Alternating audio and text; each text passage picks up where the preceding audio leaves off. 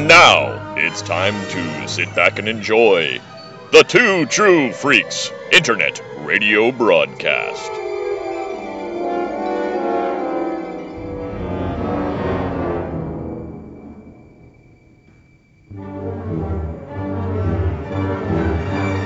Disenfranchised by the modern comics industry, producer Paul Spataro, Dr. Bill Robinson, and Scott H. Gardner now ply the time stream in a never-ending quest to rediscover and reconnect with that unique brand of fun and excitement that can only truly be found in good old-fashioned, randomly selected comic book back issues.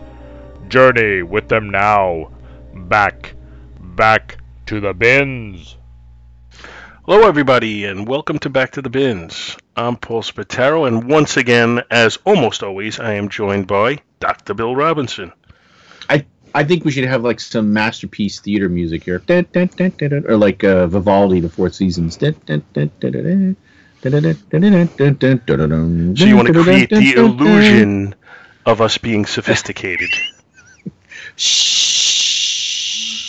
You mean like our protagonist, if he could be called that anymore? Well, the difference is I think he, our protagonist or our main character to this point, let's call him that, I think he's convinced himself that he's that. Oh, yes. We live under no such delusions. I don't know. We're only seeing some. I don't know. Somebody's still pulling the wool over our eyes, or... Oh yeah, and that's how we're not living under that delusion, because we openly admit, wow, I don't know what's going on sometimes. we don't pretend that we're more intelligent than the material. Should we call him H squared from now on? Henry Higgins. So if you haven't figured it out yet, we're going to take a look at now the fourth issue of Fearscape, written by Ryan O'Sullivan, illustrated by Andrea Muti, colored by Vladimir Popov, and published by Vault Comics. If you haven't listened to the first three, pause this, go back, listen to the first three. We'll wait. All right. No, aren't you glad you did that? Yes, yes, I am. I think I need to go back and listen to what we've already done. You know, there's a lot going on in these stories. Now, we've kind of compressed it because we did the first three after they were all three published. But if you're doing this on a monthly basis and you hadn't looked at it for a full month... which this time we kind of didn't. Haven't. Yeah, there's a lot going on, and, you know, it's kind of a sophisticated book, or at least by my... by my standards it is. And, it's a little confusing when I first go through it, but then once I have a chance to... I think these sessions we have going over it kind of help a lot. Mm.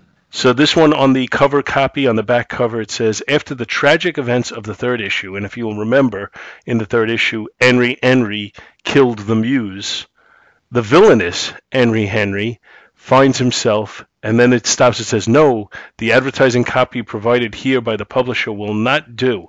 The events of our third chapter, please refrain from calling them issues, are hardly tragic. Our brave hero bested two villains, yet his reward is to be libeled against in marketing copy, HH. Is that Howard Hughes? Yeah. And the cover of this issue...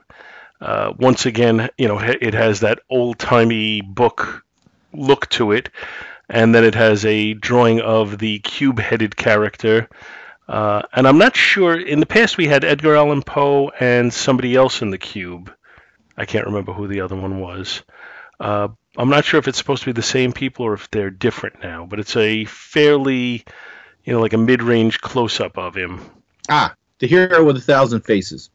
Sorry, I remember it now. They just all look the same.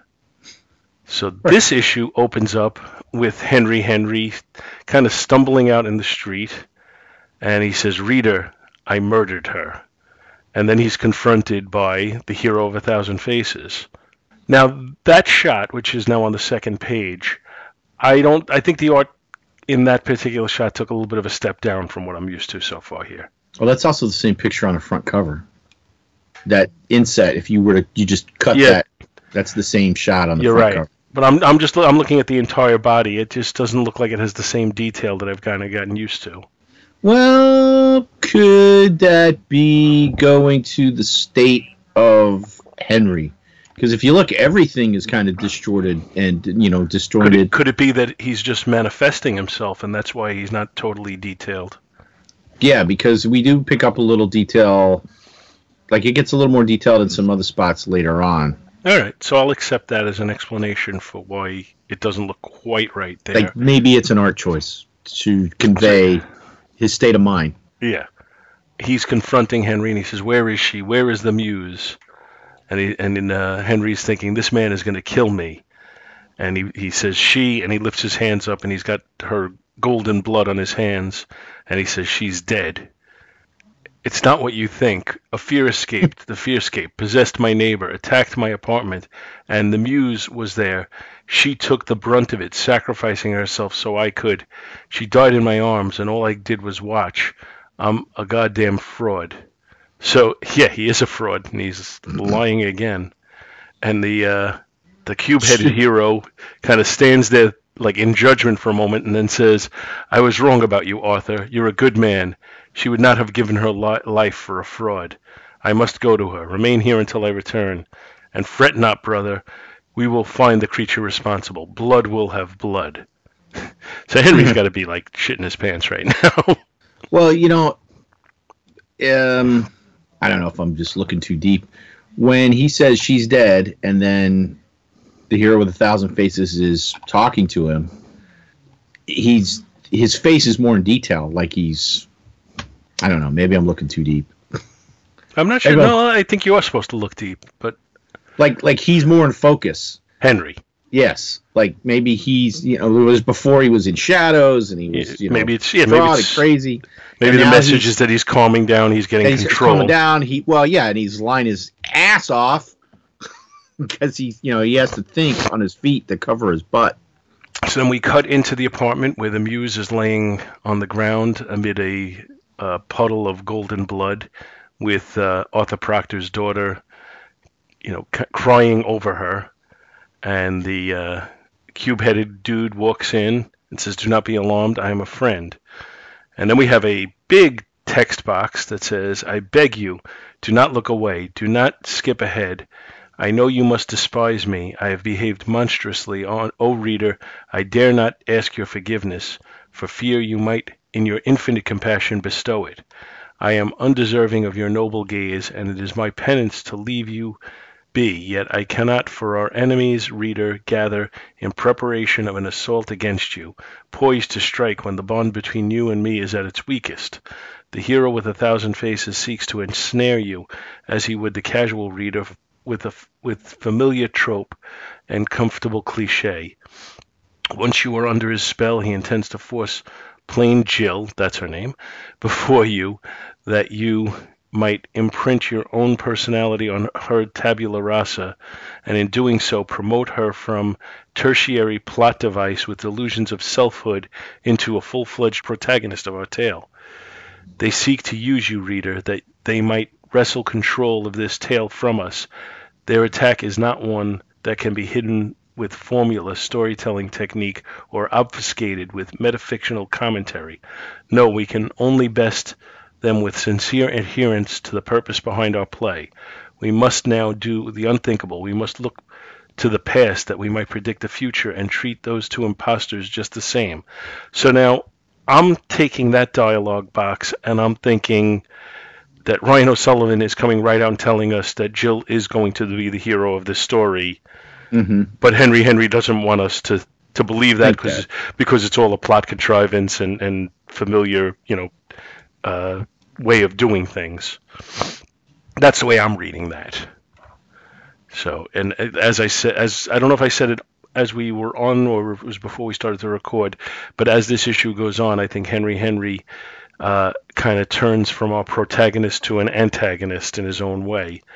That he's no longer he's starting to not be the focus of the book the same way.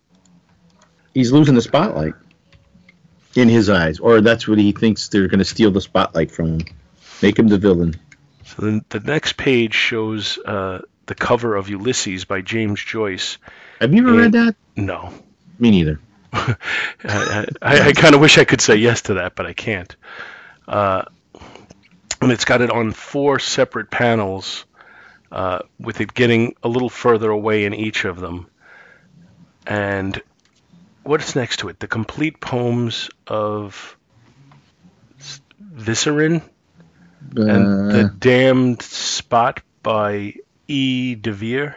I'm not familiar with either of those. When I think the damn spot, I think of Macbeth again, with out damn spot when can't wipe the blood from the hands. I'll look it up real quick. Okay, and while you do that, I'll keep going down on the dialogue on here. It says, "Behold the Irish play, a modernist masterpiece considered by casual readers and callous critics alike as performative formalism with no aspirations beyond the deconstruction of its predecessors. Pro her." I don't even know what that is. "Our enemies forget that by deconstructing his precursors, the tome's alliterative author, the best often are, was able to rid himself of his literary forefathers, and in doing so create work devoid of their influence. From this original work bloomed an original consciousness, a protagonist with inward unlike anything else in literature. For that is the strength of this book, to see the human mind fully fictional, as all minds are, captured for eternity upon the page, an author without father, and thus father to all, a wholly original form of protagonist consciousness, devoid of the original sin of its precursors, they together immortal with this holy tome, Father, Son, and... Do you see now the great purpose of the tome before you? The influence scripture like this can have on the world? Am I still describing Ulysses? With this book. So, we have, at this point, I guess it's Jill is going into the apartment, and... Well, there's been this discussion between the two of them, between Jill and the Hero of 1,000 Faces, while all that was going on, and it's like we're listening to them behind a muffled door, perhaps, or maybe they're outside coming into the apartment, or this is where he finds her. Okay, yeah, because the first one says, "Ha, are her, pra her, my for her." So I guess if we're taking that as mumbled, she's saying Arthur Proctor is my father. Right. Her, him. Henry. Henry. Here, Hape. Did my here Hape. Henry. Then she says, "Okay, I will. Fearscape. Just give me a moment." Fearscape. That has to be with that. Oh, so he's asking her to accompany him to the Fearscape, I think. Or Henry was in the Fearscape. Well, she says, "Okay, I will. Just give me a moment." So I'm thinking he's asking her to go, and then he says, "Confront Henry in the Fearscape, perhaps." And he says, "Do not tarry. Time is of the essence." And then we cut to the Fearscape. Oh, reader, pay no attention to my nervous ramblings on the pages prior, to think that I, fully qualified yet wholly insincere in the art of decide, attempted to guile you back into kinship by means of a book report. Were I a more practiced killer, I would have the words and the means by which to regain your lost affection. But alas, I am merely a hapless victim of unfortunate circumstance. We cannot consider the muse the true victim of her murder, for the simple reason that she, unlike your humble narrator, does not have to live with the consequences. So he's the victim now. Yeah. Oh. And then the 3 brothers are there, and is that a throne or a torture chair? Or something in between? Yeah. Only 2 of the brothers are there. The other third one tells them he is here. He was outside. Yeah, he comes in and says he is here. So then the narration goes on. Still, I must not lose my focus, not now when our enemies seek to blame us for her bloody end. Yes, reader, us. For they also condemn you for what happened to her. You who reveled in a story designed to uproot the very foundation of her monomyth. You who turned the page undeterred and entertained as I cut her down. So now we're getting very meta here. Yeah, that it's our fault that we kept reading, which kind of reminds me of that kid's book when I guess was a kid. Somehow we took We part caused in her, it by in her death because we were entertained by it. almost like the never-ending story thing, and also you remember the Sesame Street book with Grover, the monster at the end of this book?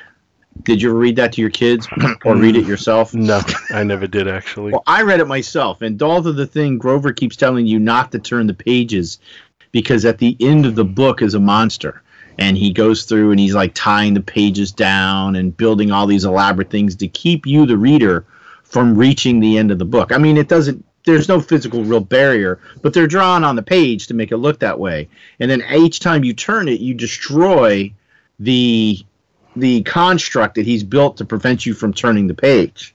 Until finally he gives up. I wonder if this has anything to do with our book, now that I think about it. So you finally get to the end of the book, but the monster at the end of the book is actually Grover. But he's like, oh, I was the monster at the end of the book. I'm sorry. I'm the blah, blah, blah. And it has a happy ending, but I don't know. I don't. Maybe have I just totally oversimplified this and insulted the author? Or am I just an idiot? You decide at home. Maybe a little from each column. Hey. But yeah, you're right. That was just an example of where you are, we're an active player in this story, at least by Henry's account. Yeah, so we're equally guilty of her murder. Yeah, he says you who through the act of reading granted a temporal existence to a being out of time, giving her the ability to have an end, and align yourself with one capable of bringing her to it. So we're on his side in killing her. They would say all of this and much more against you, against us. You must not listen to them. Okay. Let's see where we're at now. So now we're getting back into the real, I guess, the quote unquote real world, and let us return to Jill, that wicked little wood pusher, pawn to S. She cries, and I, so palely privileged, the Pequod bites at my heels, am powerless to escape the enduring riposte of her black movements. Now, so, Pequod, isn't that from Moby Dick? Moby Dick? Yes. But is that you know what? I don't know if that has other meaning that I'm not aware of. I didn't know. Maybe that's a bird. How do you spell that? P-E... Q-U-O-D.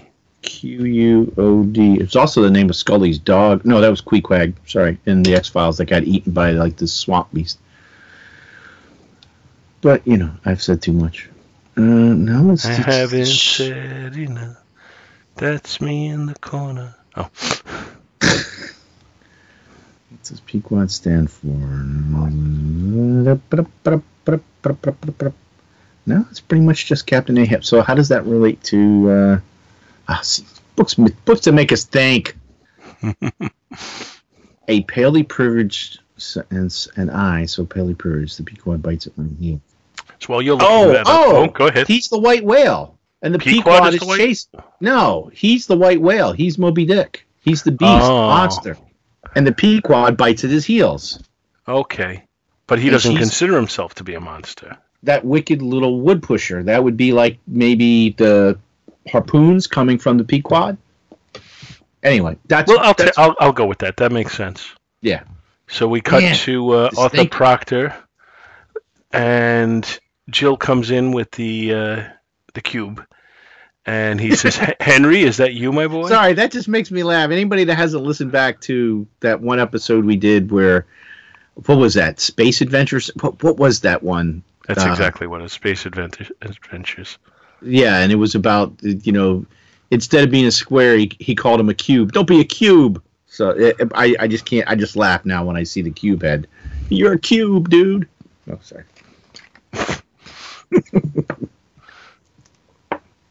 So, as we were saying, the cube comes in with Jill, and then he says, who's that with you? Is he a doctor? I don't want to talk to him. Make him leave. And then the cube says, this is Arthur Proctor? She says, he's sick. Wait, I remember you. We met at Lilliput. Lilliput and... Belafishku? yeah, I'm not sure what that is. You were taller back then.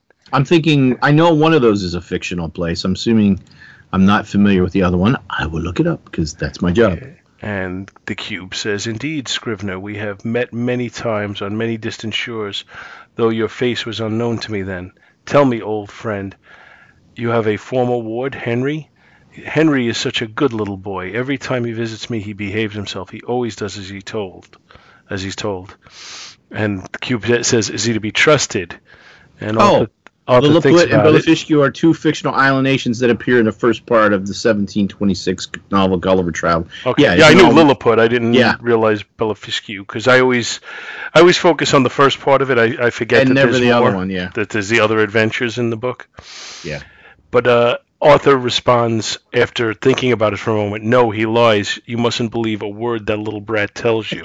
Yeah, it's like he had a moment of clarity. Yeah. And the Cube says, "Is he capable of murder?" And then we cut away again before we get an answer.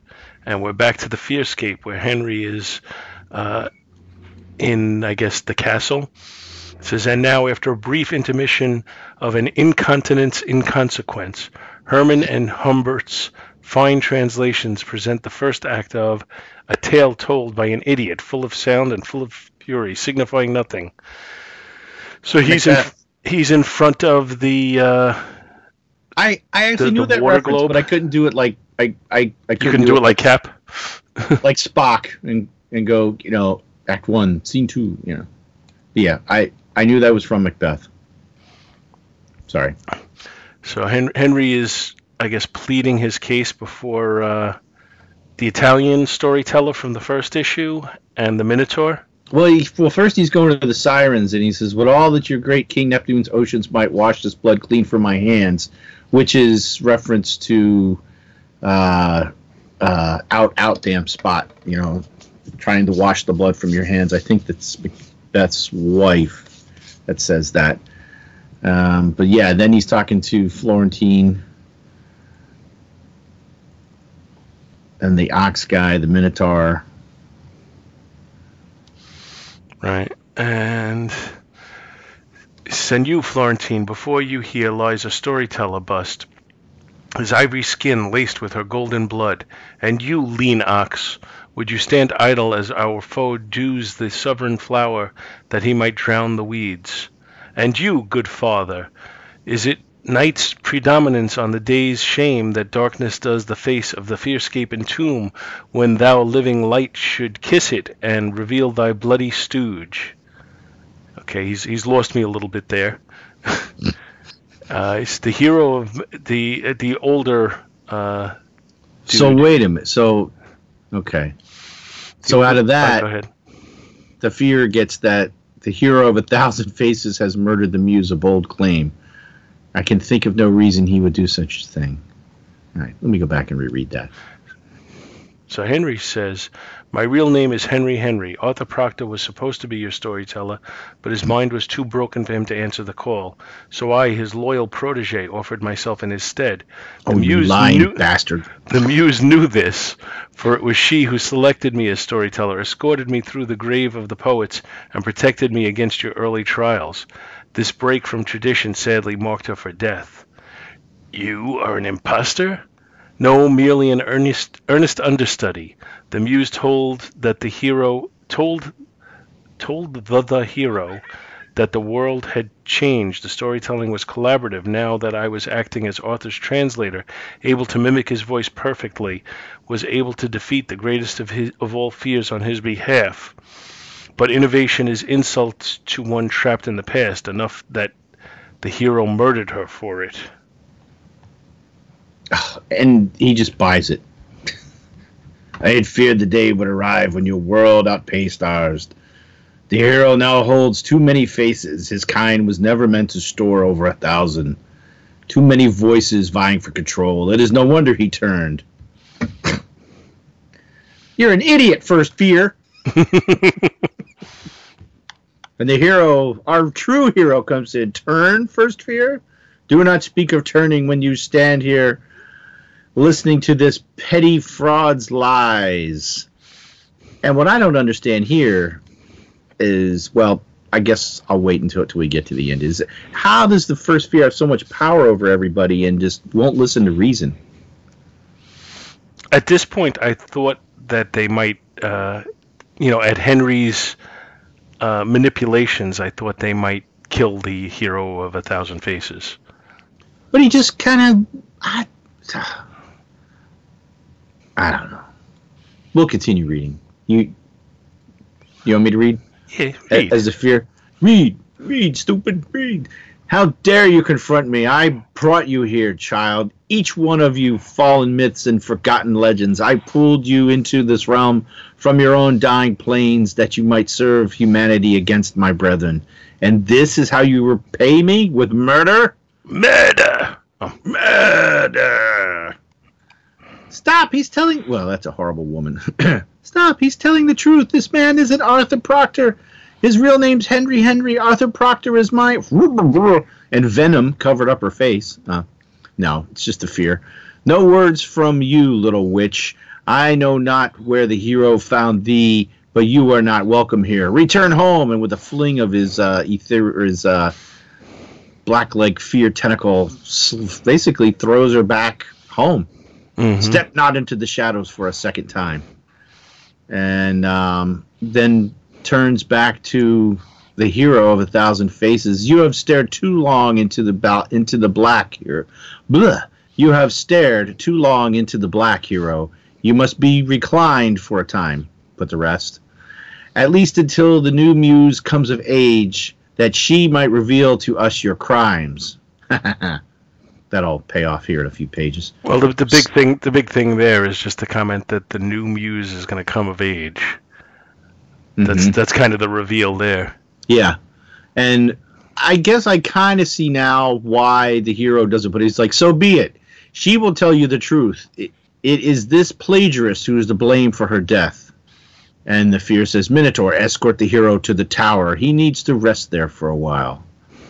And then Henry's like, ha, well fought, First Fear. Glad that old relic got what's coming to him. But what is this about a new muse? You are a brave man to have revealed yourself, Henry. We are lucky to call you storyteller. Oh, reader, to hear my name, spoken with such respect, to finally be seen. I had always said the First Fear would see straight through me. How right I was. As for the muse, and then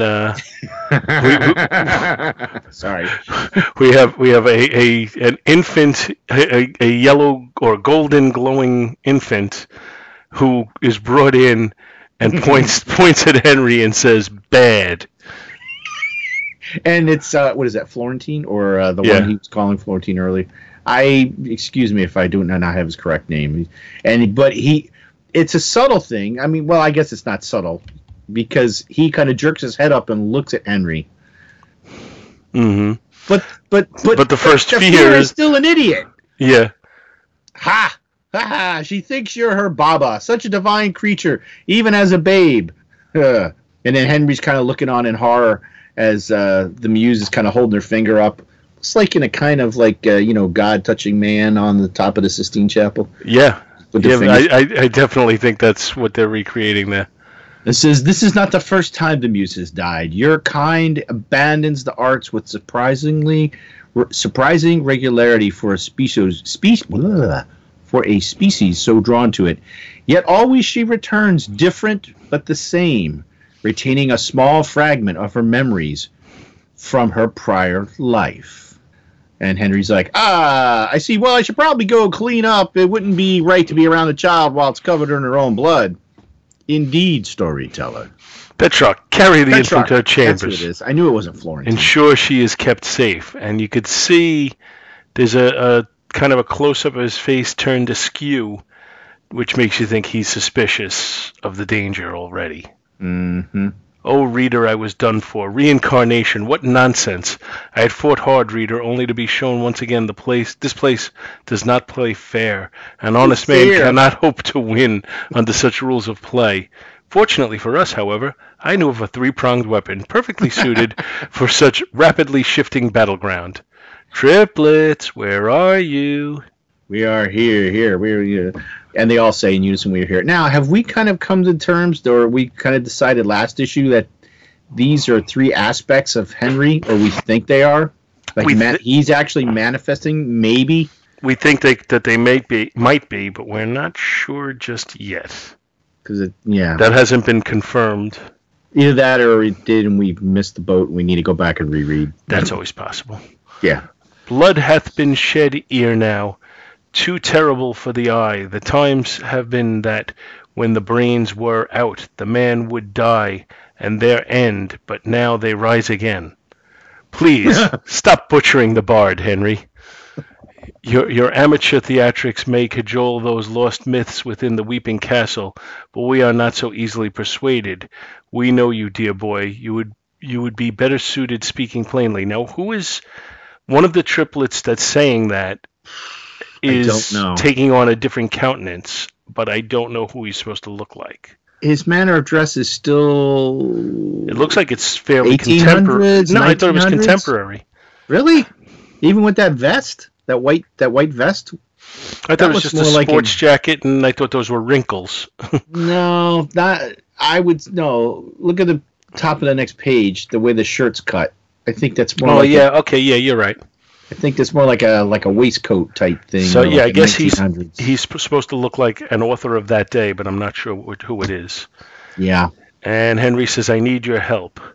Already I hear your cries, reader, forewarning me of these Viennese whirls, much as I had warned you of Jill and that cube-headed fool.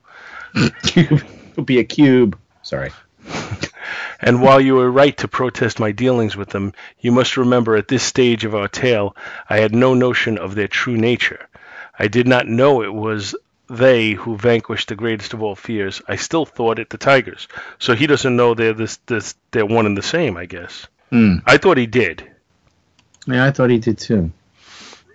I had yet to discover those masked miscreants had been possessed by something far darker than an undeveloped first draft reference to William Blake. Maybe that's William Blake that he's supposed to look like.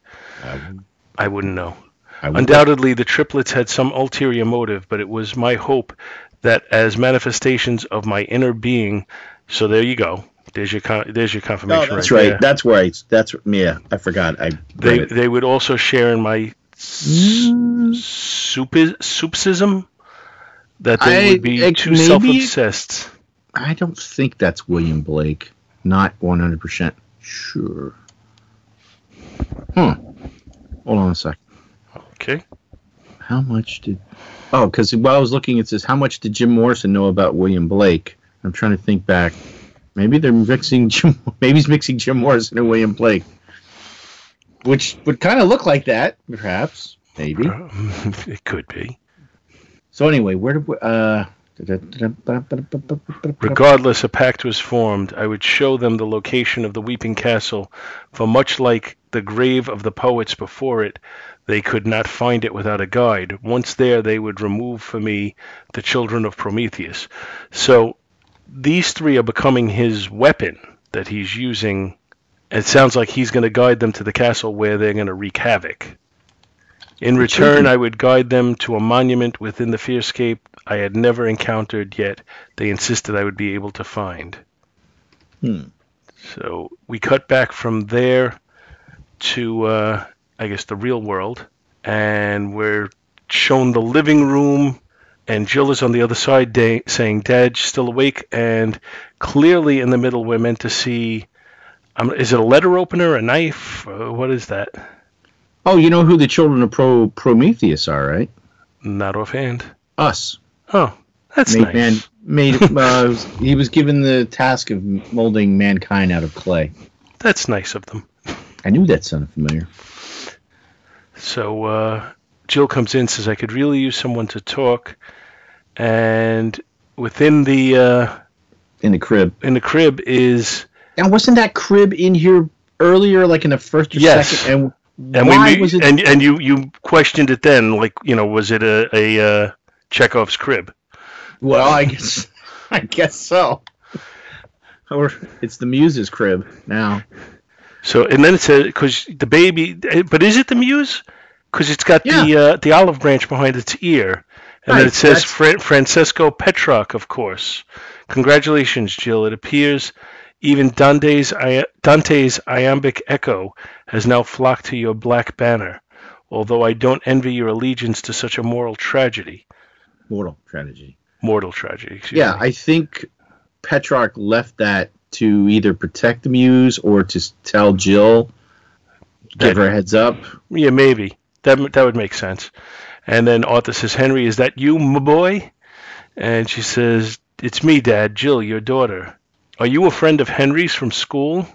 No, it doesn't matter. You have to leave. Henry mustn't have friends here when he sleeps over. Only he is allowed. You have to leave. And then it says, before we take to the board, we must consider one final ally of Jill's, one whose eyes I still feel following me across the page. I speak, of course, of the casual reader. How many of them are still with us? I wonder, reading along in the hope that my hidden trauma might reveal itself and explain away my monstrous actions, hoping that I, laughably redeemed through intimate exposition of inner pain, shall cast you aside, learned reader, labeling you pretentious and myself an unreliable narrator. No, the casual reader's presence here will not do. Come, reader, let us speak privately in a language beyond their understanding, and let they, with practiced Philistinism, consider this dialogue between you and I another performative formalist flourish for their entertainment. So, yeah, what he's saying, or what I'm reading is, because I'm sitting here saying, okay, Jill is becoming the protagonist now, and he's mocking me for thinking that way. Well, in the narration.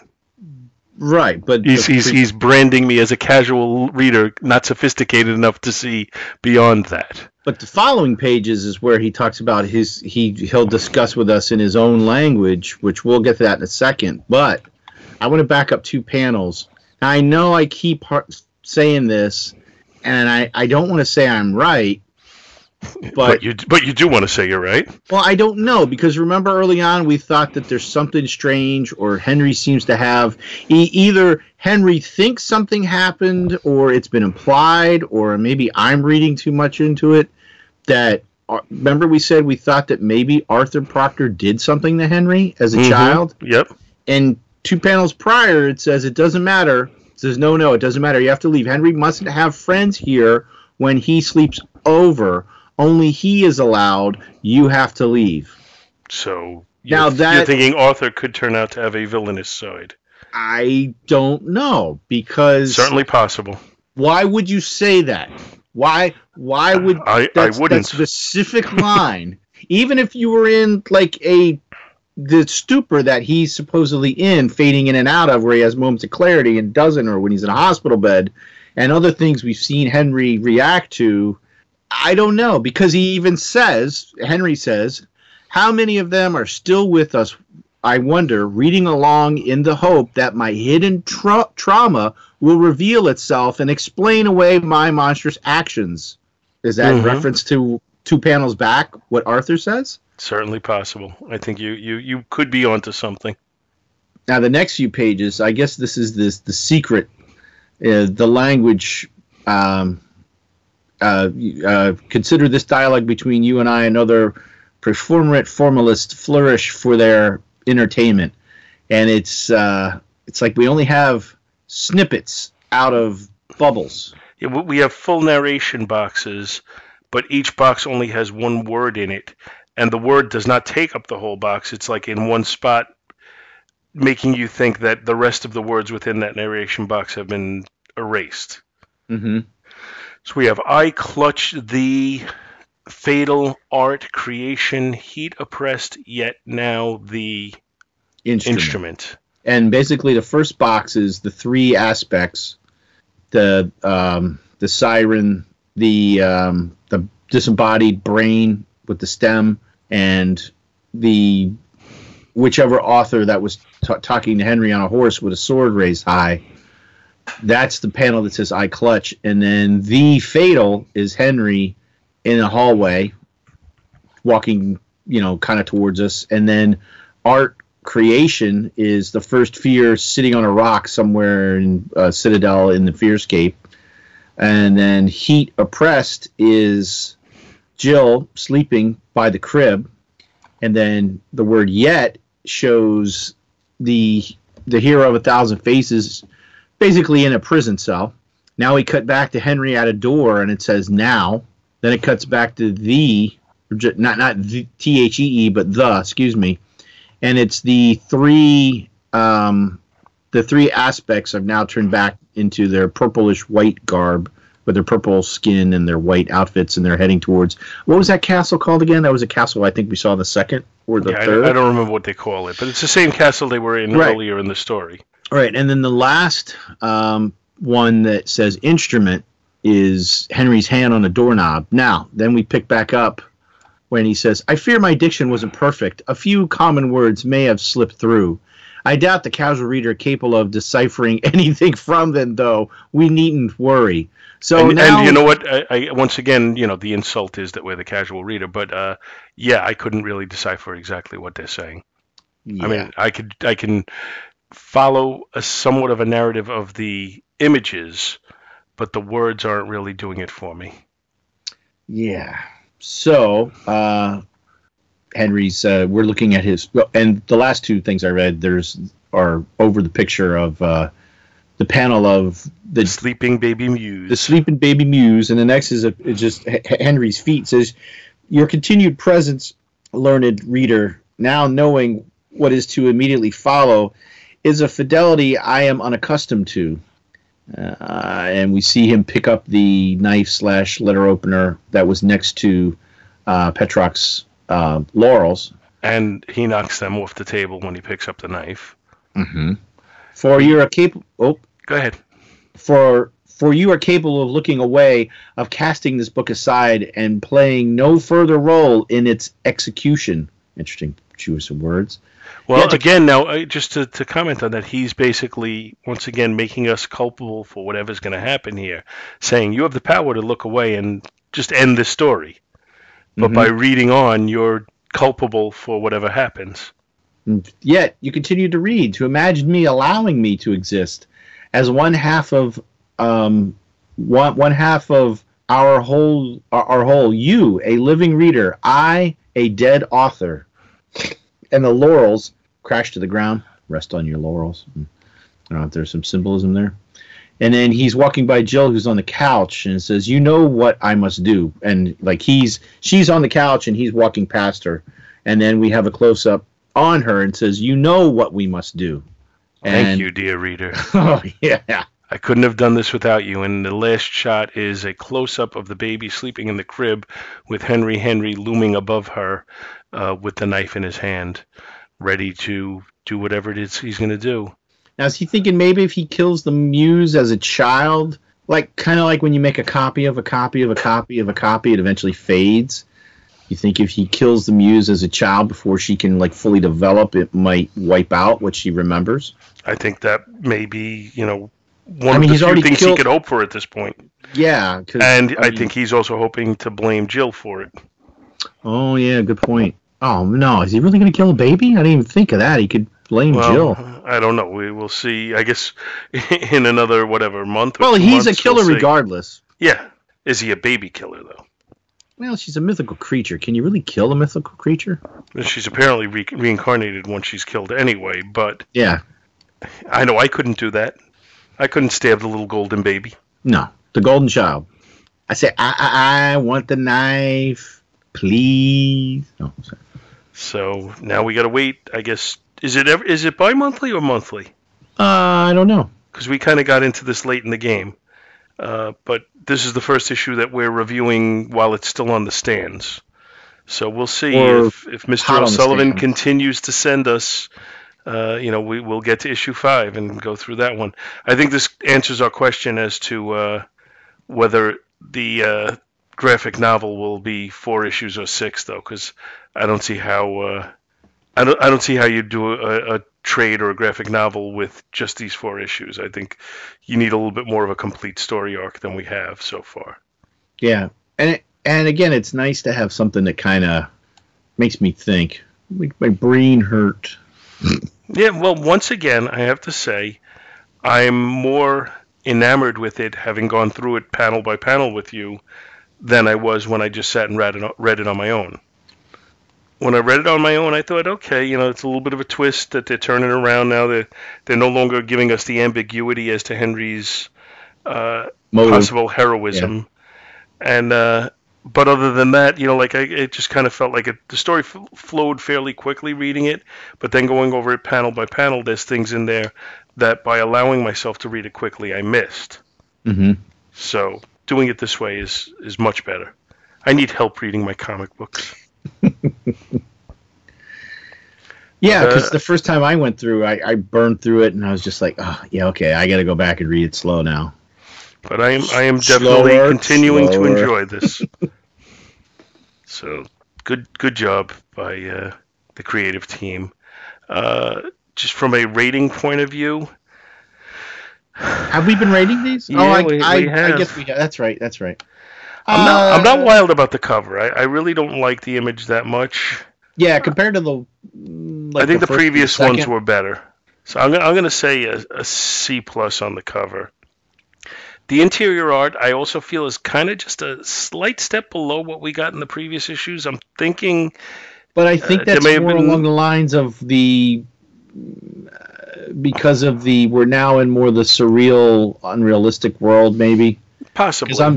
Because I'm scrolling back through 3, and anytime there's basically real people, it's fairly detailed, especially on them. Maybe not on all the backgrounds. I mean, it's not a Vinnie Coletta job.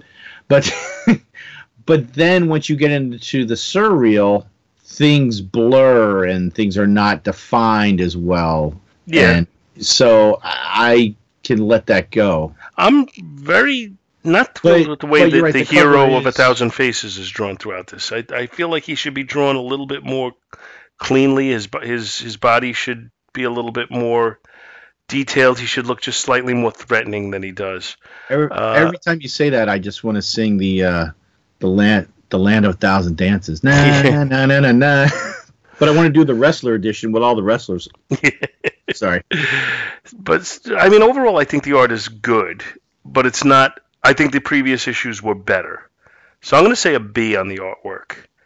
And once again, the story, like I said on the second reading with you, I feel like I'm much more impressed by it than I was the first reading.